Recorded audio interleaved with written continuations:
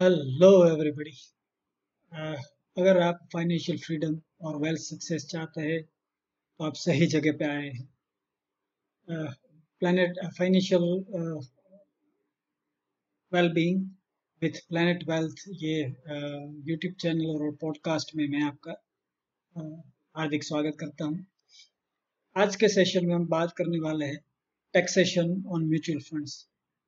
जब भी आप इन्वेस्ट करें तो आपको ये ध्यान में रखना चाहिए कि आप टैक्स एफिशिएंट इन्वेस्टमेंट करें। मतलब जो अभी आप रिटर्न अर्न कर रहे हो उस टाइम पे, जब when you are investing, when you are booking your profits, जब आप गेन बुक कर रहे हो उस टाइम पे कम से कम पैसे आपके टैक्स में जाए और ज़्यादा से ज़्यादा पैसे आपके पॉकेट में आए। ये करना आपकी इन्वेस्टमेंट के टाइम पे करना बहुत ही ज़रूरी है। तो आप वो कैसे, टैक्स क्या है और वो खर्च क्या है, उसको समझते हुए आप कैसे इन्वेस्ट करें, उसके बारे में हम बात करने वाले हैं। I am Brijesh Parikh, father of two lovely kids, husband to a loving woman. I'm an entrepreneur now turned into a wealth coach, and I'm on a mission to help 1 lakh families like yours to live a financially worry free life and achieve financial freedom during their life. तो मेरे इसी mission के तहत ये जो educational initiative मैंने लिए है, financial well being with planet wealth, उसके यूट्यूब चैनल और पॉडकास्ट में मैं आपका एक बार फिर से स्वागत करता हूँ।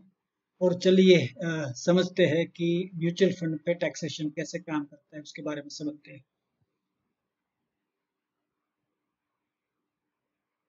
तो सबसे पहला जो टैक्स है वो आता है स्टैम्प ड्यूटी, जो अभी रिसेंट ऐड हुआ है। और उस ये जो रिसेंट एडिशन है, that only prompted me to create this tutorial on this taxation on mutual fund.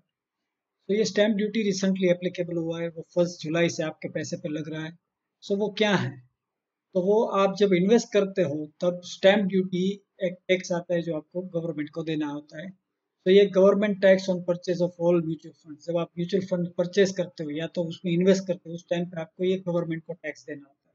तो बेसिकली आप जब इन्वेस्ट करते हो तो आपके पैसे में से वो काट के फंड हाउस वो दे देते हैं गवर्नमेंट को, deposit into the government, right? कितना होता है? ओके, 0.005%। तो मतलब ये हुआ कि अगर if you are investing 1 lakh of rupees तो आपकी 5 रुपए की स्टैम्प ड्यूटी लगेगी, राइट?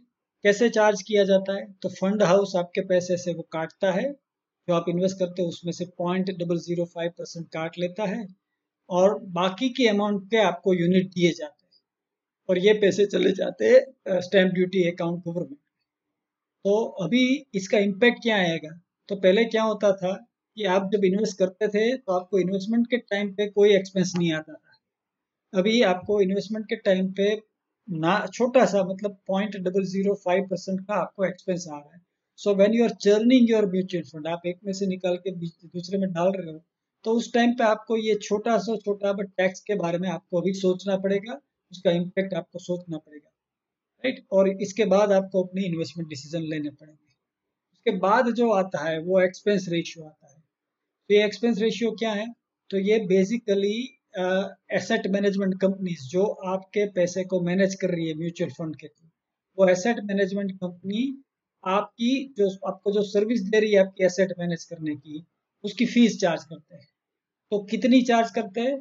तो वो डिफरेंट कैटेगरीज फंड के ऊपर डिफरेंट वैरी करता है। बट ज्यादा से ज्यादा सेबी ने लिमिट लगा दिया है कि mutual fund company, asset management company ज्यादा से ज्यादा 2.5% से ज्यादा चार्ज नहीं करती। तो देर इज अ सीलिंग के 2.5% से ज्यादा वो चार्ज नहीं कर रही है। कैसे चार्ज होता है? तो charge charge on a daily basis while calculating NAV. मतलब आपकी एनएवी जब कैलकुलेट होती है उस टाइम पे वो जो उसकी वैल्यू डिराइव होती है, तब जो मार्केट वैल्यू होती है उसमें से एक्सपेंस रेशियो वाले परसेंटेज निकाल के फिर जब आपकी एनएवी जो डिक्लेयर होती है वो एक्सपेंस रेशियो काटने के बाद की डिक्लेयर होती है।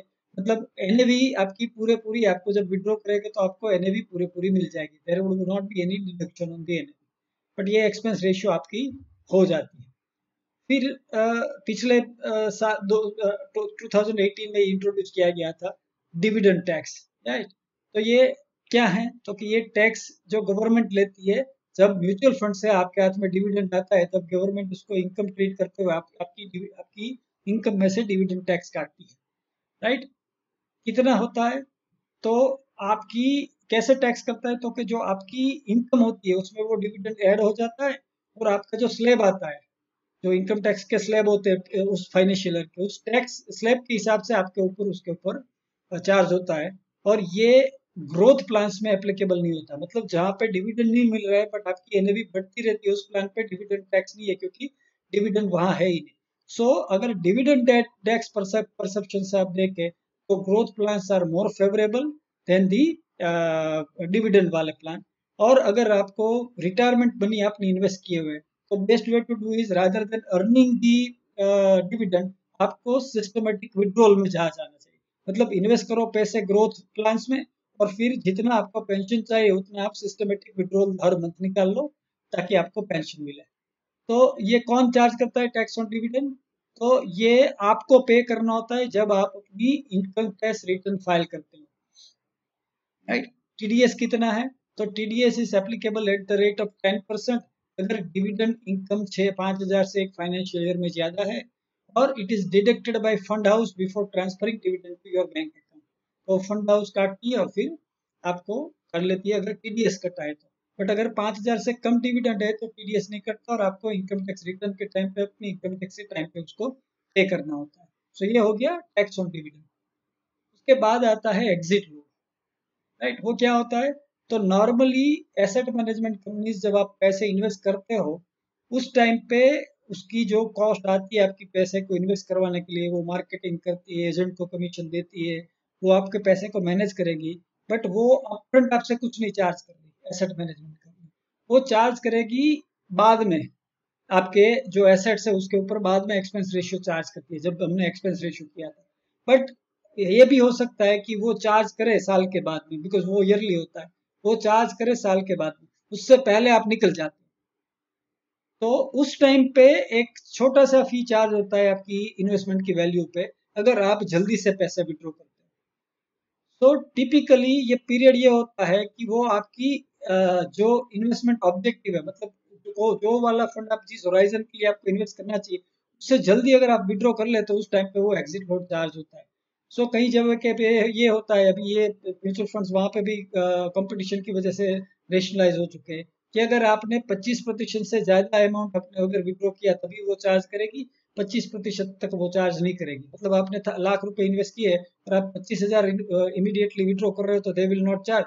बट अगर आप 25 हजार से ज्यादा चार्ज करोगे then they will charge, right. So कितना होता है? तो ये वेरीज होता है म्यूचुअल फंड कैटेगरी के हिसाब से, इक्विटी फंड में ज्यादा होता है और डेट फंड में नॉर्मली कम होता है, राइट। तो कौन चार्ज करता है? ये तो कि ये फंड हाउसेस चार्ज करते हैं, अगर आपको रिडेम्पशन के पैसे आपके अकाउंट में डालने से पहले वो चार्ज काट लेते हैं वहां से।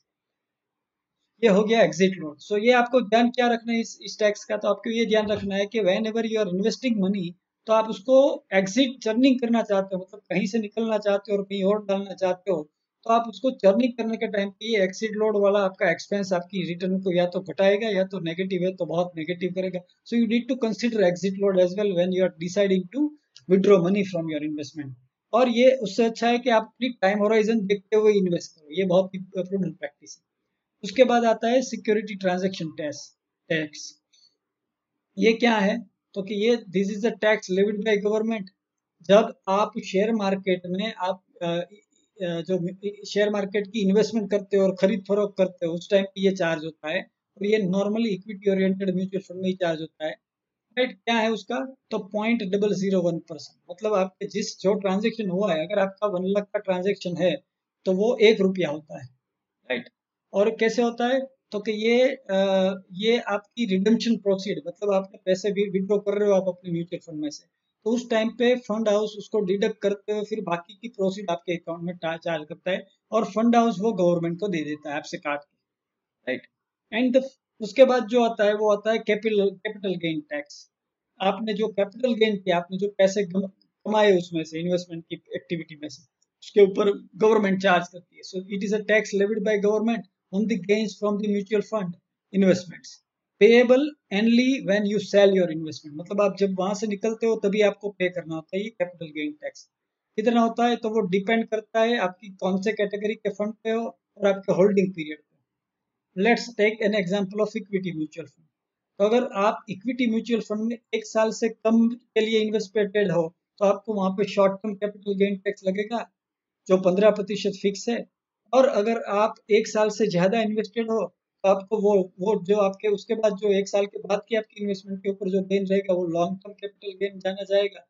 और लॉन्ग टर्म कैपिटल गेन में टैक्सेशन ये है कि एक फाइनेंशियल ईयर में 1 लाख तक का गेन है तब आपको जीरो टैक्स लगती है। और 1 लाख के बाद की जो भी आपकी कैपिटल गेन है एक फाइनेंशियल ईयर में, उसके ऊपर 10% आपको कैपिटल गेन टैक्स देना पड़ेगा। अगर हम डेट फंड की कैटेगरी की बात करें तो डेट फंड की रूल ये है कि 3 साल तक अगर आप उसमें इन्वेस्टेड रहते हो, विद इन 3 ईयर्स अगर आप उसमें से विड्रॉ करते हो तो वो शॉर्ट टर्म कैपिटल गेन गिना जाएगा। और आपकी गेन है वो आपकी इनकम में ऐड की जाएगी। और एप्लीकेबल टैक्स रेट जो आपका स्लैब आएगा टोटल इनकम के हिसाब से, जो स्लैब आएगा इनकम टैक्स का स्लैब जो होते हैं उसमें से, उसके हिसाब से आपको टैक्स लगेगी वहां पे। और अगर आपने 3 साल से ज्यादा इन्वेस्ट कर लिया है तो आपका long term capital gain tax माना जाएगा। और long term capital gain tax में आपको एडवांटेज है इंडेक्सेशन का। मतलब क्या? तो इंडेक्सेशन मतलब ये होता है कि आपने जब खरीदा है उस टाइम की इन्फ्लेशन और जब आप बेच रहे हो उस टाइम की इन्फ्लेशन, तो इन्फ्लेशन के हिसाब से आपकी जो खरीद कॉस्ट है, आपकी जो परचेजिंग कॉस्ट है, उसको वर्चुअली इन्फ्लेट की जाएगी। और कैपिटल गेन टैक्स कैलकुलेशन करने के टाइम पे आपकी परचेस कॉस्ट बढ़ गई है तो इसका मतलब ये हुआ कि आपका गेन कम हो जाएगा। एक्चुअल गेन ज्यादा होगा बट इन्फ्लेशन की इम्पैक्ट के हिसाब से वो कम हो जाएगा। और उस इंडेक्सेशन बाद की जो आपकी कैपिटल गेन आती है उसके ऊपर 20% is what government would charge as a capital gain tax. तो ये अगर आपको 3 साल से ज्यादा डेट इंस्ट्रूमेंट में अगर करना है, टैक्स एफिशिएंट करना है, तो फिक्स डिपॉजिट वगैरह के हिसाब से आपको डेट म्यूचुअल फंड आपके लिए ज्यादा फायदेमंद रहेंगे क्योंकि वो टैक्स एफिशिएंट है, राइट। तो हाउ इट इज चार्ज, तो आपको you need to account for while filing income tax return. तो आपको अपने इनकम टैक्स रिटर्न में ये गेन दिखाना होगा। There is no TDS provision for this capital gain tax. ये भी एक एडेड एडवांटेज है as compared to other asset. मतलब अगर आप एफडी में डाल रहे हो, वहां डाल रहे हो, वहां पे टीडीएस कटती है, बट दैट म्यूचुअल फंड में टीडीएस नहीं कट रही। तो आपको जब रिटर्न पे करते हो उस टाइम आपको खुद कैलकुलेट करके डिस्क्लोज करके पे करना होता है। So these are the various taxation which is applicable on the mutual fund. So you need to understand while managing your money effectively, right? Taxation कहाँ है और उसके हिसाब से आपके पॉकेट में ज्यादा से ज्यादा पैसे रहे वो आपको देखना चाहिए वाल यू आर इन्वेस्टिंग। ये this is the precise objective, मैंने ये वीडियो क्यों क्रिएट किया है, right. If you wish to focus on keeping and growing your money तो मेरे इस यूट्यूब चैनल पे जिस पे आप वीडियो देख रहे हो उसको आप सब्सक्राइब करो और बेल आइकॉन पे क्लिक कर लो ताकि आपको नोटिफिकेशन मिलेगा जब मैं इस तरह की एजुकेशनल वीडियो अपलोड करूंगा। आप मेरे ब्लॉग्स और आर्टिकल्स भी पढ़ सकते हो, planetwealth.in पे जाइए और पढ़िए। आप वहाँ पे मैंने कुछ एजुकेशनल वीडियोस भी रखे हुए हैं, planetwealth.in/videos पे जाएंगे तो आपको मिल जाएंगे। और एक थर्ड पार्टी अच्छी educational personal finance literacy site है moneycraft.com, उसके ऊपर भी जा सकते हो। और आप मेरे पेज से जुड़ सकते हो, प्लेनेट वेल्थ करके फेसबुक में पेज है, आप उसको लाइक करते सकते हो ताकि इस तरह के कंटेंट आपको वहाँ भी मिलेगी। और आप फाइनेंशियल वेलबींग करके फेसबुक पे ग्रुप है उसके ऊपर भी आप मेंबर बन सकते हो रिक्वेस्ट करके। और सबसे बढ़िया तरीका है आप अपने मोबाइल में 9328190022 नंबर प्लेनेट वेल्थ से स्टोर कर लीजिए और फिर मुझे उसी नंबर पे व्हाट्सएप डाल दीजिए एडमी करके आपका नाम, ताकि मैं अपनी फाइनेंशियल लिटरेसी ब्रॉडकास्ट ग्रुप में आपका नाम ऐड कर दूंगा। And you will keep on receiving this kind of update. अगर कुछ ब्लॉग मैंने किया है तो आपको लिंक मिल जाएगा, वीडियो है तो उसका लिंक मिलेगा, नोटिफिकेशन मिल जाएगा। So you'll be able to learn, improve your personal financial literacy and manage your money well and create wealth in your life, right? By the way, अगर आपको हेल्प चाहिए अपने मनी को अच्छे से मैनेज करने के लिए तो I am just a phone call away. मैंने नीचे वीडियो के नीचे या इस पोस्ट के नीचे मैंने लिंक दिया हुआ है, आप उस पर क्लिक करके मेरे 1 घंटे का कंसल्टेशन फ्री बुक कर सकते हो। उस 1 घंटे में मैं और आप मिल के आपकी पर्सनल फाइनेंस में आप जहाँ हो वहां से जहाँ जाना चाहते हो, मतलब आपके फ्यूचर फाइनेंशियल गोल है, उसके लिए आपको क्या करना चाहिए और आप अभी क्या कर रहे हो, और whatever gaps are there, so we would be identifying those gaps, और उसके बाद आप उसको इम्प्रूव कर पाओगे। तो नीचे दी गई लिंक है, उसके ऊपर क्लिक करें और 1 घंटे की मेरी फ्री कंसल्टेंसी बुक करें। एंड देन वहां पे मैं आपको हेल्प कर पाऊंगा कि आप अपनी पर्सनल फाइनेंस को, आपकी अपनी खुद की पर्सनल फाइनेंस को कैसे इम्प्रूव करें, राइट। Thank you for watching this video और मिलते हैं अगले session. God bless, may God shower abundant wealth.